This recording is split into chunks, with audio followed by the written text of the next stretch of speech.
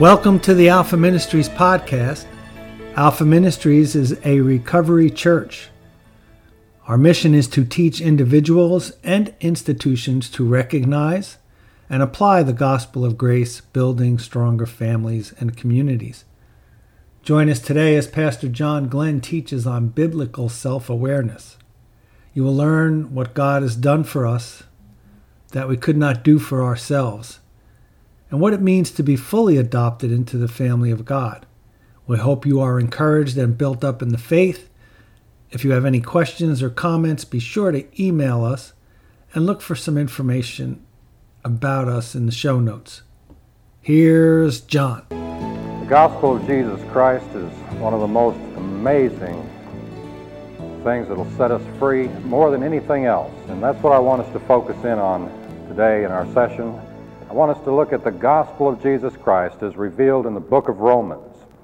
We're going to begin in Romans chapter 3 in just a moment to describe what it is that God has done for us that we could not do for ourselves.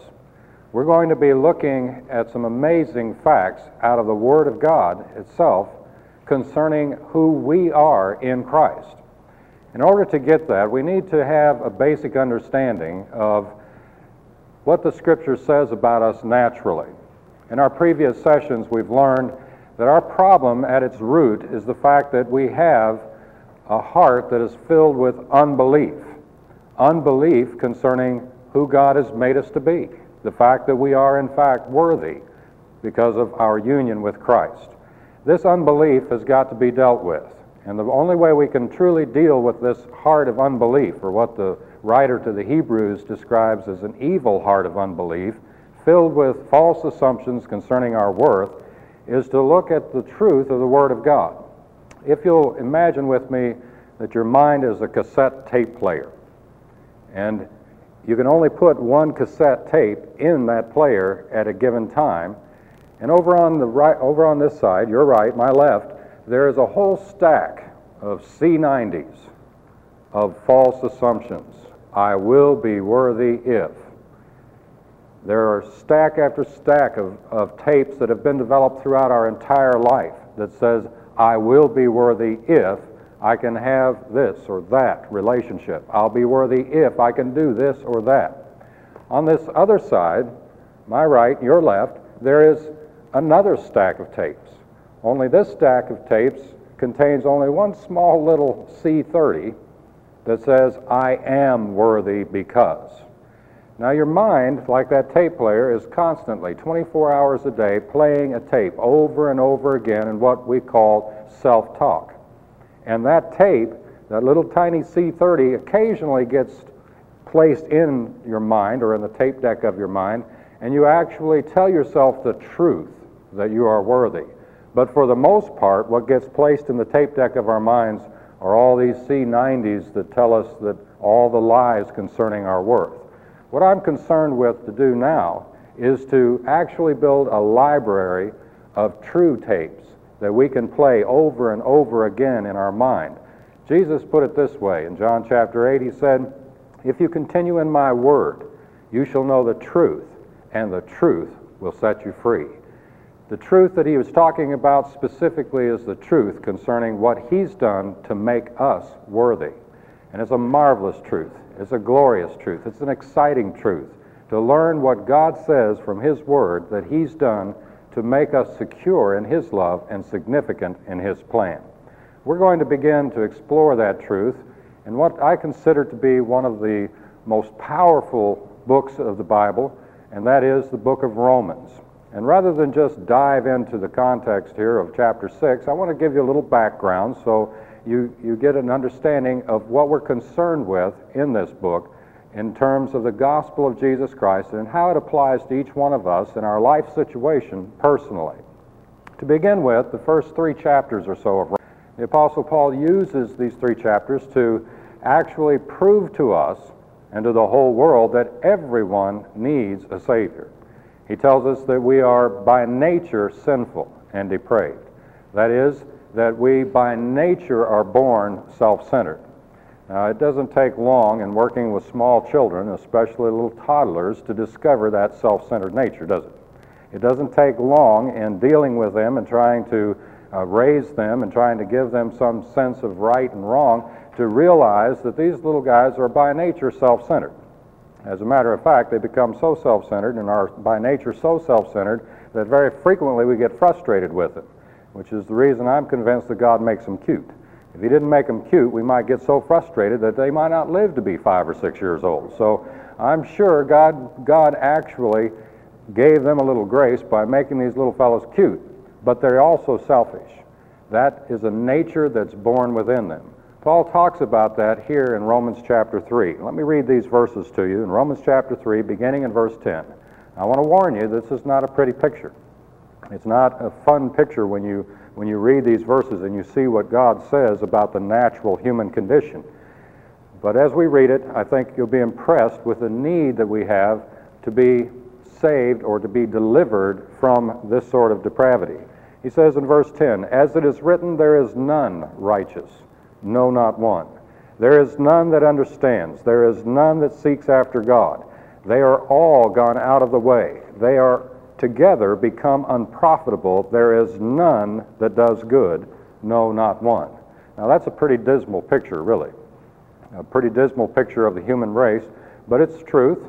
It's a truth that we have to face, that there is no one who is naturally good as far as God is concerned. It reminds me of a time that a lawyer came to Jesus, and he approached him and said, "Good master." And he was going to ask him a question about what he ought to do to inherit eternal life. And Jesus turned to him and very sharply said, "Why do you call me good? There is none good but God. Are you calling me God?" And of course, Jesus knew ahead of time the lawyer was coming to trick him, and so he kind of beat him to the punch in that sense. But what he was saying is that there are none by nature who are good enough that deserve God's blessings, his love, his acceptance. To put it in our terms, the terms that we've been using all the way through the Alpha series, all are born worthless. All are born insecure and insignificant as persons. There are none good, no, not one, is a biblical way of saying that. But continue on with me. You see some other characteristics. He says their throat, here he gives us an anatomy of a sinner. He says their throat is an open sepulcher. Now, if you all don't realize what an open sepulcher is, what that means is it's a grave, and it's filled with corruption. But he goes even further. He says, "With their tongues they have used deceit. The poison of asp is under their lips, whose mouth is full of cursing and bitterness." Now note, all of these that he's talking about are organs of speech: the throat, the mouth, the tongue, the lips, so on. They're all organs of speech, and what he means to illustrate by that is everything that comes out of our mouth is trash by nature. Everything we say is garbage by nature. The human content of the heart, as we studied previously, remember Jesus said, out of the heart proceeds evil thoughts, and out of the abundance of the heart the mouth speaks. And so literally everything, as far as the Scriptures is concerned, everything that comes out of our mouth naturally is nothing but garbage. We talk about bad breath. Now this is bad breath here, with an open sepulcher for a throat. But read on with me. It's not just our conversation that's wrong, with the mouth being full of cursing and bitterness. In verse 15 he says, "Their feet are swift to shed blood." That means every chance we get, we're going to hurt people around us. Every chance we get, we're quick to hurt people. Not only are we swift to shed blood, but destruction and misery are in their ways. The natural idea here that he's trying to get across to us is that everything we touch is corrupted.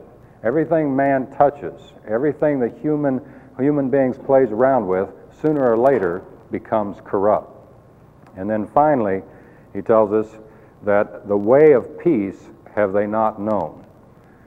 The inward emptiness or sense of emptiness that we've studied before comes as a lack of peace, that we cannot find peace of mind through the things that we strive for. Now this is not a pretty picture. Again, let me remind you, this is not a pretty picture. I'm not trying right now to give you a pretty picture. I'm trying to give you a real picture of the natural condition that we all find ourselves in. And it's important that we understand that real picture, because unless we understand how vile this picture really is, how ugly this picture really looks, we don't really think that we need someone to do for us what we can't do for us. We don't really think we need a Savior. We think everything's fine. And so it's important that we see, first of all, that we need desperately a Savior to save us from this terrible, ugly condition that we find ourselves in. And so he goes on from this point. He tells us, now, whatsoever things the law says in verse 19, it says to them that are under the law that every mouth may be stopped and all the world may become guilty before God. What this simply means is that every one of us are without excuse. All of us are in need of a Savior. All of us are in need of God doing for us what we can't do for ourselves. And here he begins now to illustrate the truth in verse 20 of what God has done. He says, therefore by the deeds of the law shall no flesh be justified in his sight, for by the law is the knowledge of sin. And here's a very important point that I want to take a few minutes to illustrate. When you recognize, when you start getting real, when you put away that denial and you start getting real and you see your natural condition for what it really is, you see that you too are not righteous, that is good and perfect, and you begin to see your faults and you start to face that, which takes sometimes a tremendous amount of courage, to be honest with ourselves. But when we do this, the first response naturally is to try to make up for it, to somehow try to do something to change the fact that we're in this condition. And this is what he talks about here when he says the works of the law. The works of the law is trying to behave ourselves. I don't think I have to ask you folks here in the studio audience, how many of you have ever tried to behave yourself to get God to love you? Many of you have given testimony. And you who are watching this video, many of you are striving and have been striving all of your life to behave yourself, to try to do what God demands in order for you to be accepted by God. What he's saying here is, by works of the law, no flesh will ever be justified, means we just simply can't do it. We need someone to do for us what we can't do for ourselves. And at that point, he begins to describe for us the good news. He begins to describe for us the gospel. He says, but now, the righteousness of God without the law, or apart from the law, is manifested, being witnessed by the law and the prophets, even the righteousness of God, which is by faith of Jesus Christ, unto all and upon all them that believe. For there is no difference. For all have sinned and come short of the glory of God, being justified freely by his grace through the redemption that is in Christ Jesus. Now, in these few sentences, what we have revealed for us is that God has a very unique plan to take care of a very dysfunctional human race. He has a unique plan to recover a functional human race out of the shambles of the dysfunctional human race that is naturally here. And that plan is referred to as his plan of salvation, his plan of deliverance, his plan of recovery, you could say. I refer to it simply as God's regeneration plan. He has a plan to regenerate, to give new life to give new meaning and purpose, to give worth to those who are by nature worthless, hopeless, and helpless. And I want to illustrate this with a little diagram on the board here that illustrates the natural condition we just talked about, and then what God does to give us new life. And if you'll bear with me on this illustration, I want you to see, first of all, some of the things that we've studied earlier in our sessions here. We've studied the fact that at birth, we inherited from our parents a personality structure that was genetically predetermined. That is, we at birth received the genes from our mom and our dad, and the combination of that genetic structure that gave us our own unique personality structure. I'm going to represent that just simply by a little triangle. This outward line represents our personality structure. It not only describes the kind of body you have, color of skin, color of eyes, color of hair, the style or type of body that you have, but it also includes genetic predispositions towards certain kinds of behavior. Everything that you can think of that goes into making up who you are physically is represented by this outward line of the personality structure. And as we live and grow, we have experiences that are brought to us by our environment, by the culture that we grow up in, the family style of communication that we grow up in, or the family style of discipline that we grow up in. All of that environmental influence provides us with what we refer to as personality content, and some of it is very positive.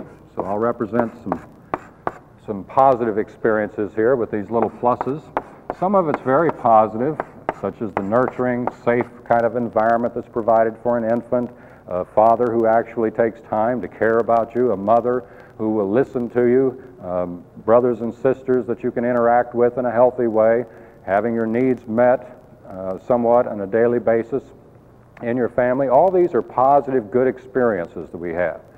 But we all know and realize that it's not just the positive experiences that shape and mold us either. There are also some negative experiences. Even in the best home, even in the best environment, there are tremendous negative forces, traumatic events that happen to us in our life that also shape our personality content.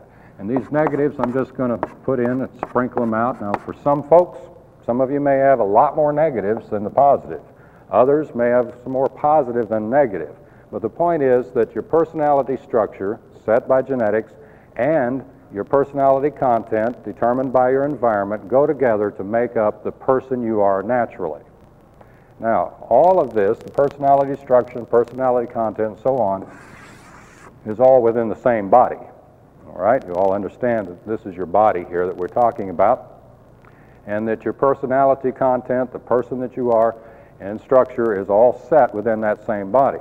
But what we've just read out of Romans chapter 3, and we could find it elsewhere in the Scriptures, is that this person, by nature, is worthless, is born worthless.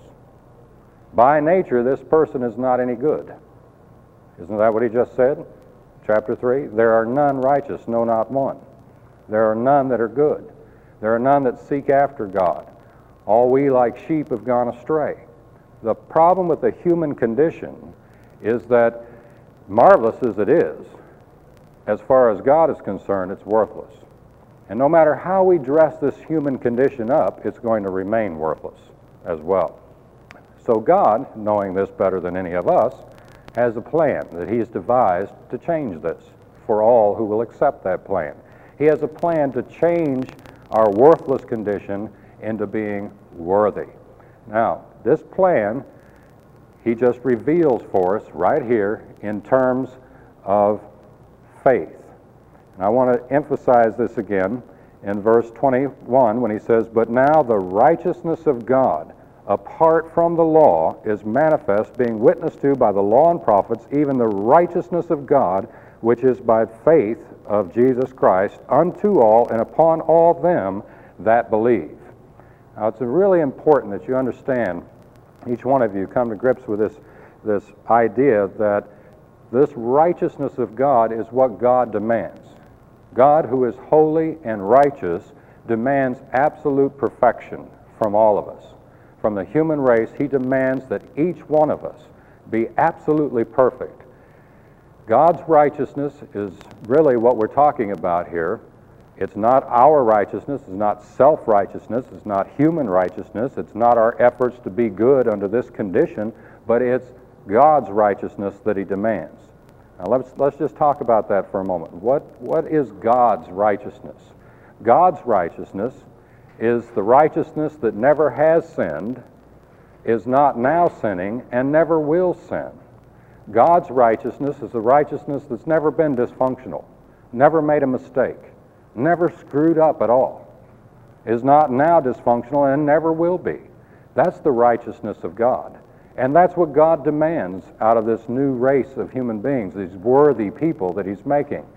The question is then, how do we receive that righteousness? The good news is that righteousness comes by faith alone, apart from any works of the law. When we believe what God says He's done about us for ourselves, when we accept by faith the gospel that's declared in this book, He actually gives us that righteousness freely as a gift. This whole concept biblically is called justification. It means that we are declared righteous by God himself. Not on the basis of our works, because after all, we were born dysfunctional. Not on the basis of our own efforts, because there are none good, no, not one. But on the basis of his grace, because of his great love, he grants to us the righteousness of Christ as a free gift. Now, when we receive that, we are what Jesus referred to as being born again, born of the Spirit, or regenerated by the Holy Spirit.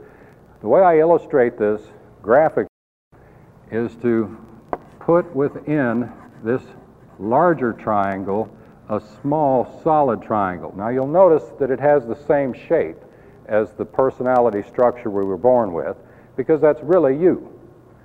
But it is different in that it's colored in here with meaning to show the absolute righteousness that this new person has. This is what the Scriptures talks about over and over again concerning being a new creature in Christ. Paul put it this way in 2 Corinthians 5:17. He said, "Therefore, if any man be in Christ, he is a new creature. Behold, old things are passing away, new things are coming." What he's saying is when we believe in the Lord Jesus Christ, we become a brand new person. He said the same thing also in Ephesians chapter 2, where he says, "For by grace are you saved through faith, and that not of yourselves, it's the gift of God, not of works, lest any man should boast. For we are his workmanship, created in Christ Jesus unto good works, which he before ordained that we should walk in them." Again, the idea is that when we're born again of the Spirit, a brand new person is created in us. Now, when this takes place is when we first receive Jesus Christ as our personal Savior. When we believe that he died on the cross for our sins. When we accept the fact that God reveals in his word that he sent his son Jesus to die on the cross to take our punishment on himself and raised him again from the dead so that we might believe in him and receive him for justification. When we believe him personally, we are born again. There is a brand new person created inside of us. Now, the reason I give you this illustration on the board is so that you can keep in mind that even though you're this brand new person created in Christ Jesus, you still live in the same body you had beforehand. And even though you live in the same body you had beforehand as a brand new person, you still have all the natural conditioning stored in that heart or the subconscious mind that you used to have before you were born again. And this causes a conflict within. We're going to be dealing with the conflict in the next session, the conflict between the new person that God has made us to be and the old habit and power and dominion of sin. But I want to introduce that to you today from the book of Romans by looking now to Romans chapter 6 concerning what God has done to save us from the habit and the power of sin and dysfunction and its death in our lives. You see, the gospel of Jesus Christ is not just simply that you believe on Jesus Christ, and the good news is you don't have to go to hell. I know the church today has somewhat watered down the gospel. They have said, this is the good news. Trust Jesus and you don't have to go to hell. Well, that's good news when you get ready to die. But until you get ready to die, it doesn't really mean a lot to you. I mean, it's going to be exceedingly good news if we were on a deathbed. The fact that we're not going to hell, we're going to heaven to live with God, that's exceedingly good news. But right now, since we're not dying right now, we need some more good news. And the beauty of it is the Bible is filled with good news. It's the good news of what God has done to set us free, not just from the penalty of sin, which is hell, but also from the power of sin, which is the habit and dominion of all of that dysfunctional thinking, of all those false assumptions, of all that we have been conditioned to trust in rather than God, to set us free from the emotional bondages that we fall into, the emotional bondage of hatred and bitterness and resentment, the emotional bondage of depression and anxiety, to set us free from the behavioral addictions that we get into, to set us free from the relational difficulties we find ourselves in because of it. So God has a lot more good news for us in the Scriptures than just the fact that we don't have to go to hell. This is what Romans 6, 7, and 8 concerns. It's the good news, I call it the good news for believers. the good news for those who have received Jesus Christ about what God is doing right now to set us free from the habit and power of sin or unbelief in our lives to actually live out an enjoyable Christian victorious life. Now we're going to begin in chapter 6, verse 1 with a question. The Apostle Paul raises a question here concerning how we deal with sin in our lives. He said in verse 1, "What shall we say then? Shall we continue in sin that grace may abound?" What a crazy question to ask. Shall we continue in sin? What does he mean? Well, you'd have to understand the context that he's talking in this context that where sin abounds, grace does much more abound. You see, from our diagram, we know that sin is all around us in that natural, worthless person we were, and it abounds, and God, by His grace, created a brand new person and made us to be a brand new person in Christ. So where sin abounded, God's grace did much more abound. Using that same reasoning, what Paul is asking here is, shall we just not worry about sin in our life then? Shall we just go on sin all we want to because God will take care of it? Notice how he answers this question. He says in verse 2, "God forbid, may it never be." Now, what this specifically is talking about is he goes on to ask this simple question, and I want you to listen to this question, particularly those of you who are listening to this on videotape. I want you to take time to process this question because it's a very profound question. Listen to it. He says, "How shall we that are dead to sin continue to live any longer therein?" Now, this is a profound question that I want us to take the time to understand. Here we are all worried about sin. Paul knows that we're going to be worried about sin. God knows we're going to be worried about sin because you and I, as believers in Jesus Christ, are still living in this sin-cursed body that has the presence of sin in it. There's still a conflict, and so typically we get caught up in this. One of the things that amazes me is how obsessed Christians are with sin. Did you know that? I mean, they really do get obsessed with sin. They're always wondering, is this sin? Is that sin? Is this wrong? Is that wrong? I wonder if you can do this. Maybe if you just do a little bit of this, it's not sin. All right? But if you do a lot of it, then it's sin. Right? I wonder what is sin and what isn't sin. And if they're not obsessed with their own sin, they're certainly obsessed with other people's sin. They're saying, look at that guy. I think he's sinning. Why does he have to sin so much? You see, we get obsessed with sin. We get worried about sin. Because we know, inherently we know, the wages of sin is death. And we're tired of dying. And so we want to know what sin is and what sin isn't so we can deal with sin. But the good news is that God has already been dealing with sin and will continue to deal with sin.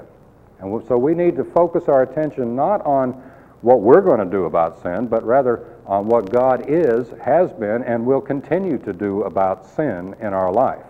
And so this question that Paul gives in verse 2 is a very important question. I'll listen to it again.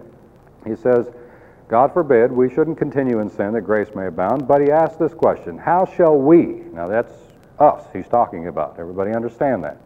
That's all of you in the studio audience, that's you in the video audience, that's us that he's talking about. We who are believers in Jesus Christ. He says, how shall we that are dead to sin continue to live any longer therein? Now this is an amazing statement. Can you hear what he's saying here? Here we are all obsessed with not sinning or dealing with sin, and he's saying, how can you sin? In essence, what he's saying is, you can't sin. You are dead to sin. Now I've got to give you a word of caution here. Not just put on your spiritual seatbelts, but you're going to have to make sure that not only your seatbelt is in place, but that air balloon is in place too on this one, because what you're going to have to do right now, you're going to have to take your experience, all your experience that you've learned in that personality content, and you're going to have to hang it on a nail now. All right, just leave it alone over there. I'm not going to take your experience away from you now. You can have it back later.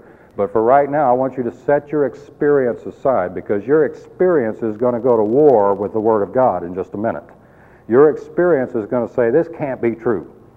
And you're going to be faced with a choice of whether you're going to believe what the Word of God says or whether you're going to believe your own experience. So I'm going to advise you to set your experience aside for a moment just to hear what God says in His Word.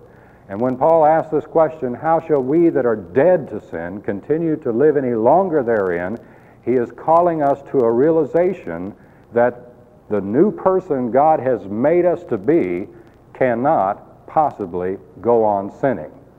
Now, it's important to show this diagrammatically again on the board so you understand what we're talking about.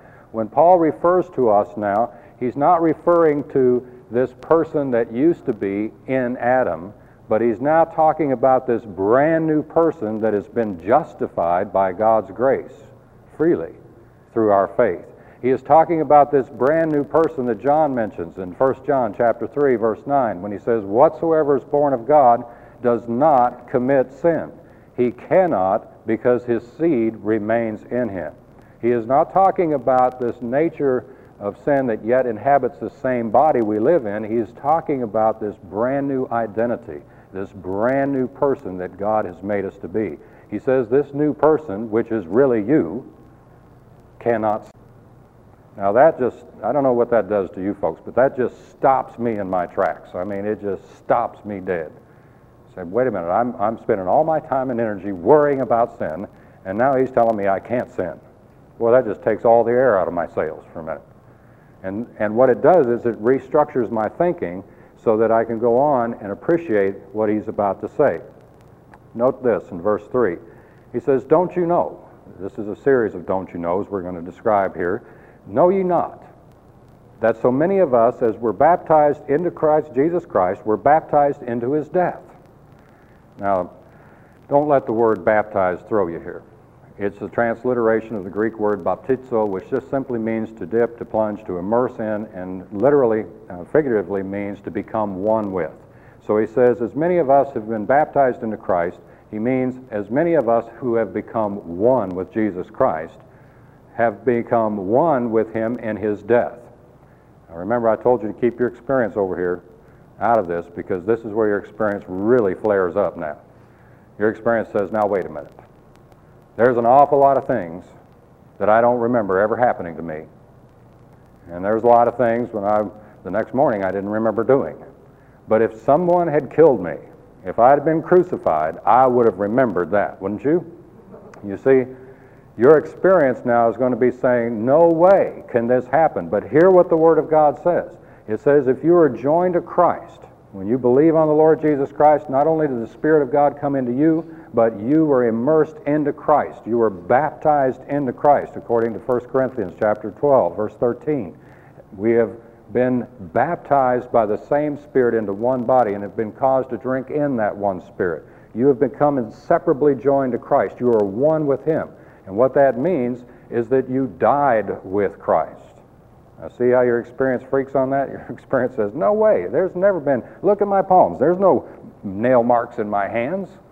I haven't died with Christ, but let me remind you, the Word of God says right here in verse 3 of chapter 6, don't you know that so many of us has been baptized into Christ Jesus Christ, been baptized into his death?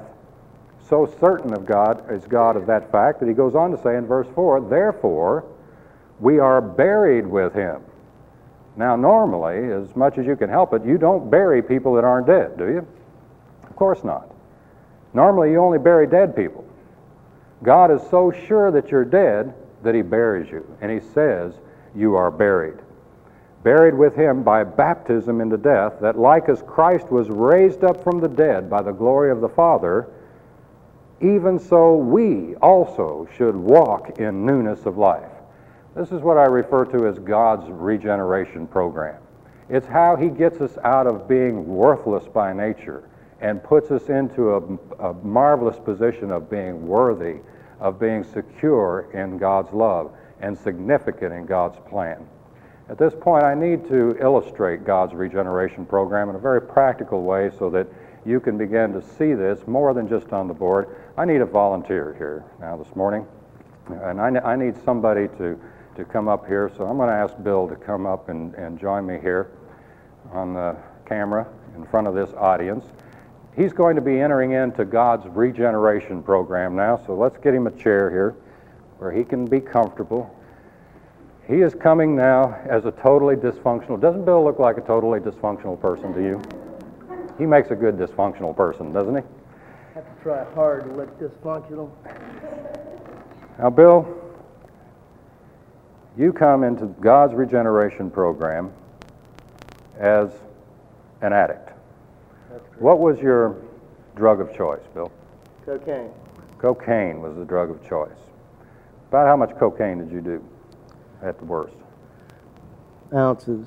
As much as I would disappear for 4 or 5 days at a time. 4 or 5 days? At a time. 9 days was my record. How much money did you go through when you were doing coke? How much money would you have in the bank right now if you hadn't done that? None. Oh, in the bank now? Yeah. How much do you suppose you There's wasted no on telling. coke? Thousands of dollars, perhaps? Yes, hundreds of thousands. All right, now Bill has a problem here, doesn't he? He's got a problem because he was wasting money, his life was dysfunctional, and that sort of thing. So we're going to imagine him coming into God's regeneration program now, all right? He's come into God's recovery program. According to the Word of God, the first thing that God does, the very first thing that he does to take care of Bill is he sets him in a chair like this, so he's comfortable.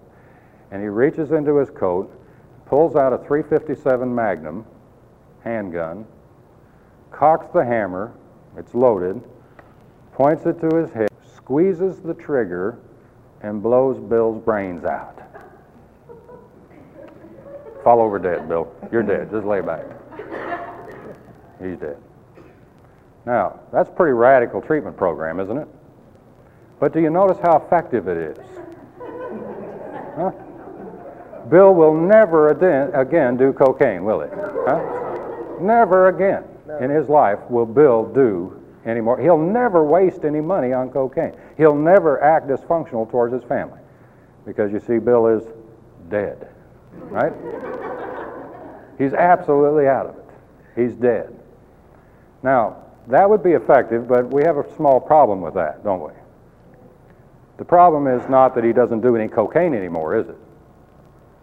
The problem is the fact that he can't do anything else either because he's dead. It's true he's dead to cocaine. He's dead to sin, right? But he's also dead to everything else here. Now, dead is always a problem with us, isn't it? Problem with me, John. It's definitely a problem. It is a problem with me, yeah. It's a definite problem because you can't do anything else when you're dead. But you see, dead has never been a problem with God, who is the God of resurrection, who's the God of living. It's never been a problem. So when he, by his grace, killed the old person that Bill was, he just buried that old person once and for all, and he, by his resurrection power, raised up a brand new person, raised him up to stand in righteousness, to walk in newness of life. You see, that's God's resurrection power. That's his plan of recovery. God's plan of recovery is not just to kill the old person, but to raise up a brand new person, created in Christ Jesus, to walk in newness of life. This is God's plan.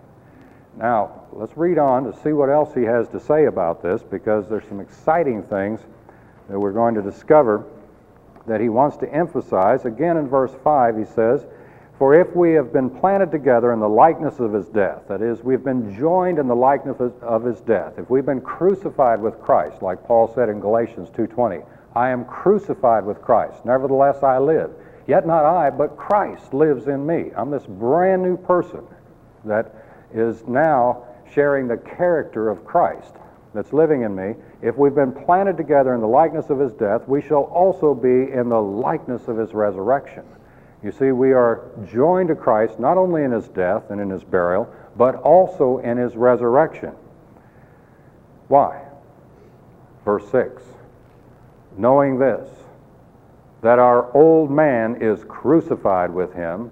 Now, when he says old man, he's not talking about your husbands, ladies. And he's not talking about your father here. He's talking about that old, sinful person that you were before you were born again. that old identity, that old person that was a natural descendant of Adam, that was worthless, that was depraved, that one that fit into the category that says, there is none righteous, no, not one. He said that person was crucified. Our old man is crucified once and for all, so that this new man in Christ can be raised up by the glory of the Father. This new man can do what? Look at it in verse 6. That the body of sin might be destroyed. That is, this body that still has the principle of sin in it might be overtaken, that henceforth we should no longer serve sin. You see, God is not at all concerned with you just cleaning up your act. He's not at all concerned with you trying hard not to sin anymore. I want you to take this in the spirit in which I give it. But I want you to understand that God wants you to quit trying to be a good Christian, because He knows you can't do it. It's impossible for you to, quote, be a good Christian by your own effort. He knows that you can't do it because of that body of sin. And so what He wants you to do, instead of trying so hard to be a good Christian, to clean up your life, to turn over a new leaf, to promise never to do it again, what He wants you to do instead is trust Him in what He's doing right now to make you a brand new person. He wants you to believe in Him. Remember what Jesus told the Jews. He said, this is the work of God, that you believe on Him whom He has sent. What God wants more than anything else is our faith in what He says right here in His Word that He's done for us, that we could not do for ourselves. What has He done for us? He has crucified that old person we were, buried that filthy, vile person we were, and raised up a brand new person created in Christ Jesus that is holy and without blame before Him. And now, verse 7, he says essentially what we just illustrated with our brother Bill a moment ago. He said that dead men can't sin. He said in verse 7, for he that is dead is free from sin. That's the King James English for dead men can't sin. He that is dead is free from sin, but that's still negative, isn't it?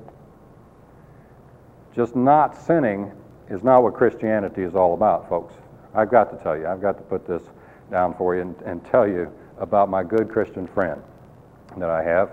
This good friend of mine that most people would say is a fine Christian, because he doesn't smoke, he doesn't drink, he doesn't cuss, he doesn't chew, he doesn't run around with women who do, he doesn't go to R-rated movies, you'll never hear any gossip out of his mouth, he will never speak a bad word about anybody, he has never stabbed anybody in the back. He is a good Christian by most people's standards. If it were possible, now he can't always do it, but if it were possible, he'd be at church every Sunday morning. Did you know that? And by most Christian standards, we would say, this is a good Christian man, wouldn't we? But you know who I'm talking about? That's right. This is my friend Moses, who is my dog. He's a black Labrador.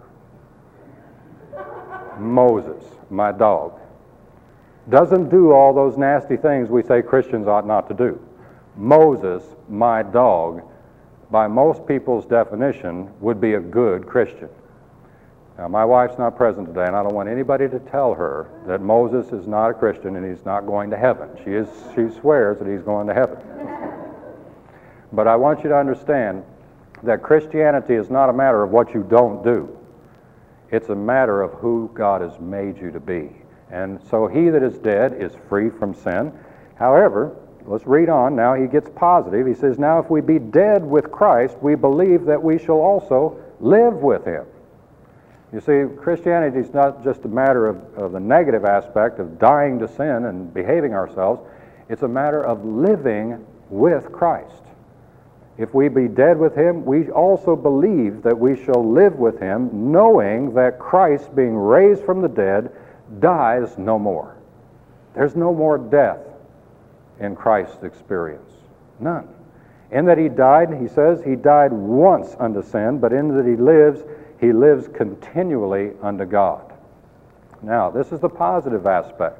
God not only crucified that old worthless person that we were in Adam, buried that person once and for all, and raised up a brand new person, but now He assures us that this brand new person He's raised up is going to live for Christ, and is going to live with Christ as long as Christ lives. Jesus, you see, will never die again. He will never be subjected to the crucifixion again. He will never again die to sin. In that he died once unto sin, and from now on he lives eternally with the Father. So this brand new person that he's made us to be, this brand new person that he has raised up from the dead, is going to live eternally as long as Jesus lives. Why? Because this new person is in Christ, and Christ is in this new person. This new person has become one with Christ. Now, this is the good news of what God has done to make us a brand new person. The question is, are you going to believe it or not? That's the question. The question is, will you accept this good news, or will you continue to think of yourself as that worthless person that's of no value whatsoever? You see, the good news is that God has made you a brand new person by what he did for you in his son Jesus that you couldn't do for yourself. All we can do with that good news is either accept it by faith or just reject it altogether in unbelief. And so he admonishes us. Now he brings your experience back in. We left your experience out while we considered what God has done for us that we couldn't do for ourselves. Now he's going to bring your experience back into the picture. He says in verse 11, likewise, reckon ye also yourselves to be dead indeed unto sin and alive unto God.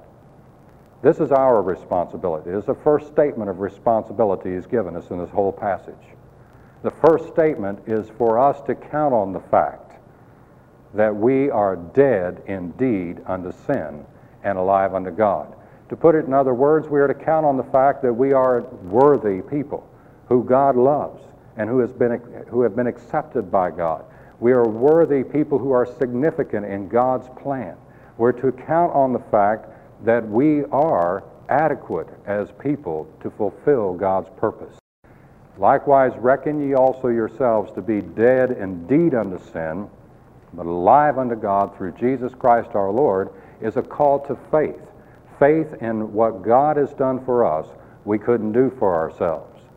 I remember one day trying to impress this upon the minds of some students I was teaching, and I had to drive about 30 miles on some country roads to get to the class that morning, and I noticed something on the way. I noticed that these little animals throughout the evening, would scurry back and forth this two-lane busy highway, and occasionally a truck or a car would run over one of them. You've all seen that on the side of the road. You feel sorry for the little animals that run across, like an armadillo or a possum or a rabbit or something runs across the road and they get killed, and there they are laying. And I noticed a difference, though, between the animals who had just been kind of, you could tell that they weren't, they were just kind of squashed a little bit and laying on the side of the road. They were still intact, and so on. But then every once in a while you'd come across this animal that you couldn't recognize anymore because it was right in the middle of the road and big trucks had come over it, and it had become, in fact, road pizza. It had actually been it's about this big around, about that flat. Now, while I was thinking about this, the Holy Spirit began to deal with me that these animals laying on the side of the road that you could still recognize as animals, they were dead. I knew they were dead. But this one in the middle that was flat was dead indeed. Now, what is he telling us to do here? Likewise, count on the fact that you yourselves are dead indeed to sin. Why are you worried about sin? Why are you struggling so hard about sin in your life? Why are you so worried as to what's right or what's wrong, or what other people are doing that's right or wrong? You're dead indeed unto sin and alive unto God. Christianity is not, and a functional lifestyle is not worrying about sin. It's believing the gospel that you're a brand new person in Christ. This is what he's calling us to do right here in verse 11. He's saying, count on the fact that you yourselves are dead indeed unto sin, but alive unto God through Jesus Christ our Lord. Now, in some respects, each one of us have a personal struggle to believe this, because there are going to be days in which you don't believe you're dead indeed unto sin and alive unto God. There are going to be times in which you believe the opposite is true, that you're dead to God and alive unto sin. you're going to get confused in your identity. You're going to get confused about who God has really made you to be. And because of that, you're going to begin to think with that natural reasoning and that natural heart that you are not in fact dead indeed unto sin, but you are in fact dead indeed unto God. It's at those times that we need to set our personal experience aside, and we need to come back and review again the gospel of Jesus Christ on a personal basis, to choose again to believe the marvelous truth of what God has done for us that we could not do for ourselves. He doesn't say that you're dead indeed unto sin if you believe this. He says rather, you are dead indeed unto sin, now believe it. You see, what we have to come to grips with on a daily basis is we have to learn to believe that gospel every single day. Count on the fact that you are dead indeed unto sin and alive unto God. May the Lord bless you.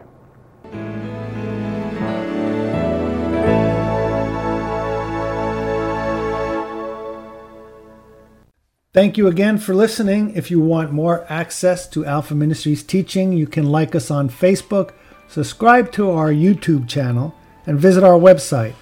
All times and dates for services and other events are on our website listed in the show notes.